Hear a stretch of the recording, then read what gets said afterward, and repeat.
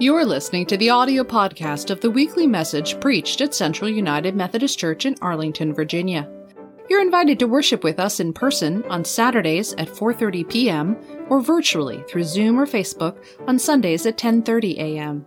Visit us at www.cumcballston.org.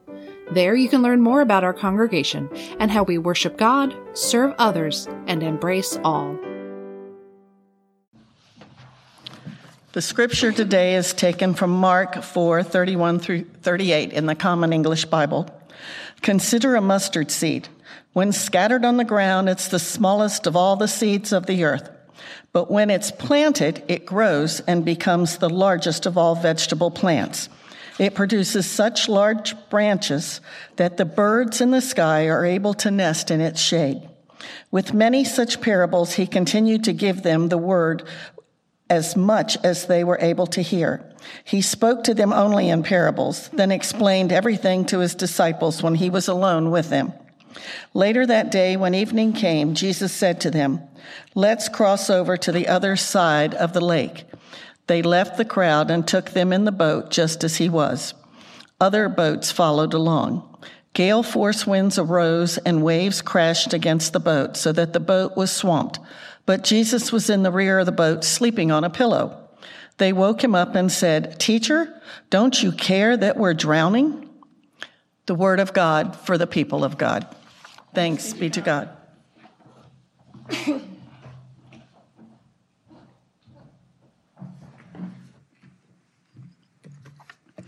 Good morning, dear friends. It's a joy and a delight to be able to worship with you this morning, those who are here in the sanctuary as well as those who are joining in online.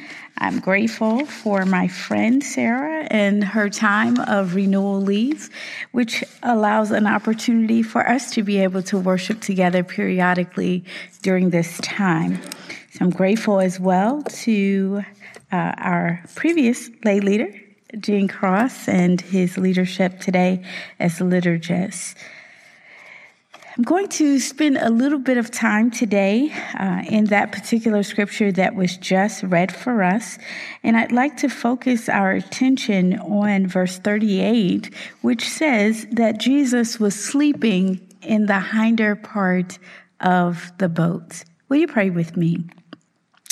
God forbid that I should glory in anything save your cross. Consecrate me now to thy service, Lord, by the power of grace divine. Let my soul look up with a steadfast hope, and my will be lost in thine. Amen.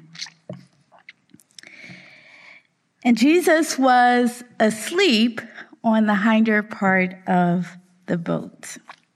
And if I had to tag this text today, a subject for us to remember is how to sleep through a storm. How to sleep through a storm. I lived in Mississippi for a while, pastoring in Jackson. A lot of my members were from a place called Clinton, which was a little bit more rural area of Mississippi. And I learned a story about a farmhand. The Evans family were getting older in age, and they didn't have any children. And they had several acres of farmland that needed to be taken care of. And so as they began to get up into their elderly ages, they knew that they needed to hire a farmhand. And so they did interviews. They interviewed 3 different people to come in and to talk to them about ways that they could be a farmhand and help to take care of their land. They interviewed one guy that had been a farmhand for over 20 years in Mississippi. And they liked him, but they weren't totally settled on him. They interviewed another guy who told them he had not only been a farmhand in Mississippi, but also in Tennessee and in Alabama. They liked him as well, but they weren't completely settled on him. The third person that they met, his name was Tony, and when they asked Tony what was his qualifications for it, he said to them, "I can sleep through a storm." They laughed. They didn't know why, but they felt so drawn to Tony. So they went on and they hired Tony. Only 2 weeks into Tony being with the Evans family, an interesting thing happened. A storm came and took over their area. And when they went through this storm, it felt like a hurricane was coming their way. So the Evans got out of their beds because they were so worried Tony hadn't been properly trained yet and didn't know everything about the land. And they didn't want for their land to be ruined by this storm. And so they went to the door of where Tony was to rest, and they knocked on the door, and Tony didn't wake up. They knocked on the window around his bedroom and were yelling, "Tony, Tony!" But Tony still didn't wake up. And so they were very upset and confused. And then they said, "I guess we're going to have to just do this thing ourselves." But the interesting thing happened. Here the Evans went around their land. When they got to their shutters, they found that all of the shutters were securely fastened. They found that there was already a good supply of logs for the fireplace. They found that the farm tools, all of their farm tools that they had, were securely stored in the storage shed. They found that the bales of wheat were bound and they were already wrapped up. They found that their tractor was already parked in the garage. They found that the barn was locked. They found that all of the animals were well, were calm, and had food. And the Evans learned that all was well on their property. It was then that they understood better what Tony was talking about when he said, "I can sleep through any storm." Because Tony was already prepared for whatever storm was going to come his way. And can I tell you today, my friends, that Tony is not the first person that I know of that has slept through a storm. This particular pericope that was just read for us is about the fact that there was a storm that overtook the winds and the waves. And Jesus was in the boat sleeping during a storm. It was very disturbing because you remember the story. They started out where Jesus says to the disciples, after a meeting with the crowd, Jesus says, "Let's cross over to the other side." And when Jesus fell asleep, the storm came. The Greek word that's used here is leilops, which means a whirlwind or hurricane. So this is not any ordinary storm, but this is a hurricane that is coming to take over that area they were in. And they was starting to fill the boat. And so the disciples began to panic. Like, what in the world is going on? We're having a storm and Jesus is sleeping. And so they went to Jesus and the Bible explains that they asked Jesus, "Do you not care that we might die?" And Jesus, with Jesus's calm voice, looked back at them. He rebuked them and said, "Where is your faith?" And I believe Jesus wanted us to learn as well that there are times and seasons of our lives that even though there's a storm externally, we must have a calm internally. Danny Dubois says, "There are some things that we learn on stormy seas that we will never learn on smooth, calm waters." And the old pastor of Metropolitan Baptist Church in Washington, D.C., Reverend Dr. Beecher Hicks, he talked about storms and the fact that all of us have storms. He coined a phrase that says, either you have just come out of a storm, you're in a storm right now, or you're headed to a storm in your life. Because all of us will have storms and trials and tribulations in our lives. Sometimes our storm may look like illness that has taken over a particular part of our bodies. Sometimes our storm will be trouble or confusion within our families. Sometimes our storm will be not having enough resources to take care of everything that has been assigned to us. Sometimes our storm will be feeling all alone in this world. No matter what it is, we all have storms. And it's important that we learn how to fall asleep even through our storms. And so that question resounds today. How do you sleep through a storm? I'm glad you asked me today, because I'd like to tell you 3 different reasons why. Number 1, we can sleep through any storm that we face because we remember the presence of God in our lives. See, the disciples were worried and troubled because the storm was on the outside and the storm was trying to overtake the boat and the storm was there causing the winds and the waves to misbehave. And so the disciples were at a state of panic in their lives, and they were thinking about the fact that the storm was there in their lives, but they forgot the fact that Jesus was also present in their lives. And can I tell you that when Jesus is present in our lives, there's a big shift that happens for us, even though there are storms and there are trials and tribulations that we will face. Jesus changes the composure of our storms. We have to always remember that when God is present in our lives, there's something fundamentally different about our lives. God never said that we wouldn't have trial or tribulation, that we wouldn't have sickness or pain. But what God did say is, "Lo, I'm with you always, even until the end of the world." And so we must remember that God is with us. And when God is with us, we have miracles, signs, and wonders in our lives, like the disciples had with this storm. But when we look back over our biblical history, we know that people that are connected to God have special blessings on their lives. People who are connected to God don't die in the wilderness. People who are connected to God can stand still while the hungry mouths of lions are held shut. People connected to God are not consumed even when the fire is 7 times hotter than normal. People who are connected to God can survive even in the belly of a fish or whale. People who are connected to God can't give up because it's like fire shut up in their bones. People who are connected to God are given clean hearts and renewed with right spirits. People who are connected to God declare, though they are slain, yet will they serve God. People who are connected to God can be released from imprisonment while engaged in praise and worship. People who are connected to God rise up from a deadly state at the cries of their sisters.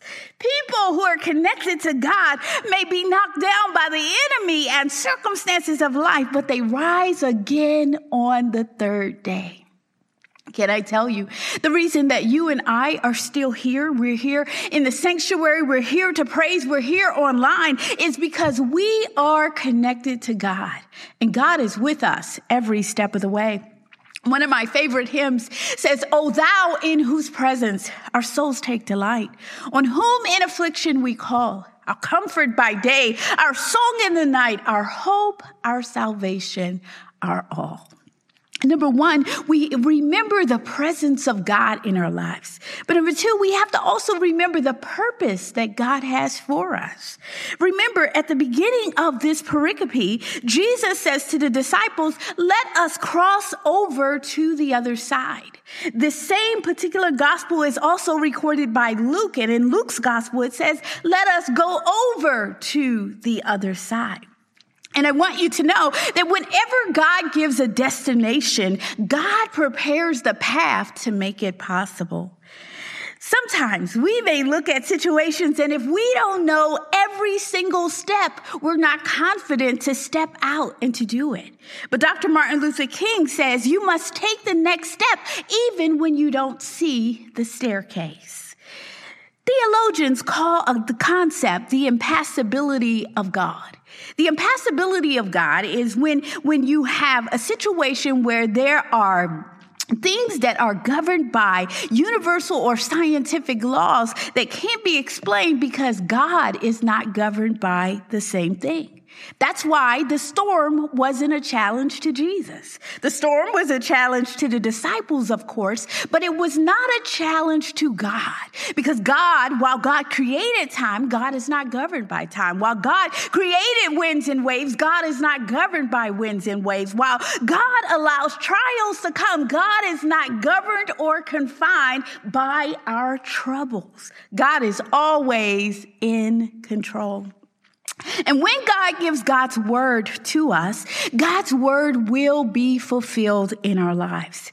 There's no person or circumstance, no illness or problem, no law or situation that can block us getting to whatever our other side is. When Jesus says, let's go, Jesus prepares a way for you to get there. Whatever God has said for you to do, or for God has said for you to be in your life, I want you to know that God has already prepared a path for you to get there. God will send the support you need. God will send the monies that you need. God will send all that you need to make sure that whatever God's will and purpose for your life is taken care of. I'm going to give you another Methodist hymn today. Be not dismayed. Whatever betide, God will take care of you. Beneath his wings of love abide, God will take care of you. So number one, we remember the presence of God in our lives. Number two, we remember the purpose of God in our lives. But number three, we must always remember the power of God. And one thing we know about our God loved us so much. John 3:16 says that he gave his only begotten son, that whosoever believeth in him should not perish, but have everlasting life. And so Jesus comes to earth, but Jesus is not just an ordinary man. Jesus is the only one that is 100% human and 100% divine. And here Jesus is out on the Sea of Galilee.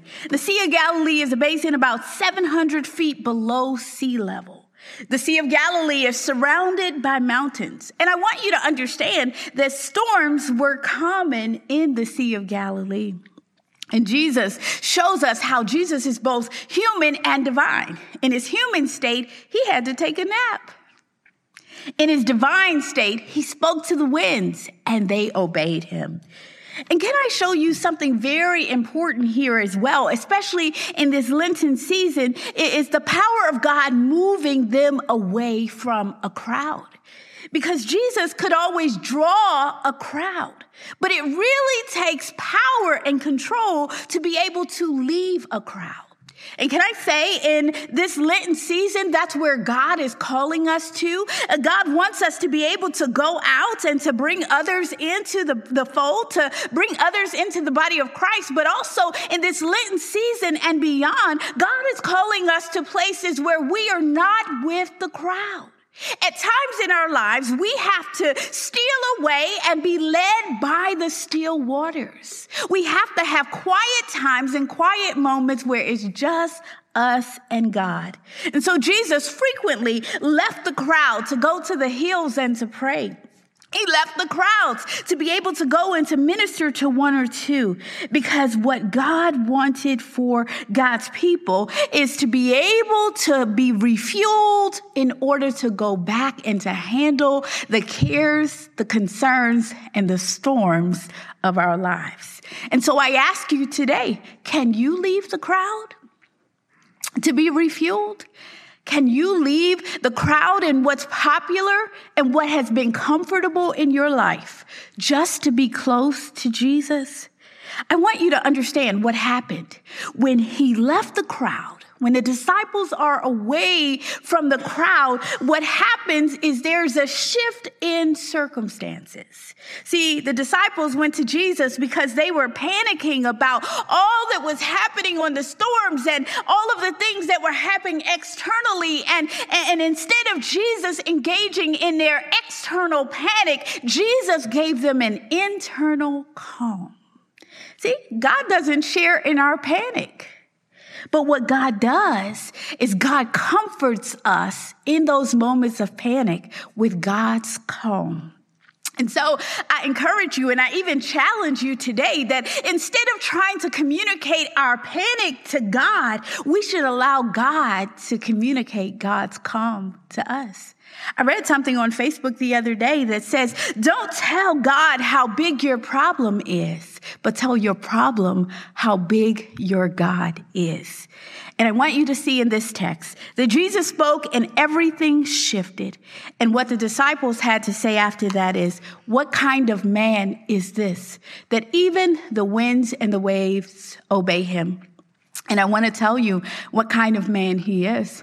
He's the kind of man that we should model our lives after, always remembering the presence of God, always holding on to the fact that we're following after the purpose of God, and knowing that we don't have to have all the power, but our storms will be handled by the power of God.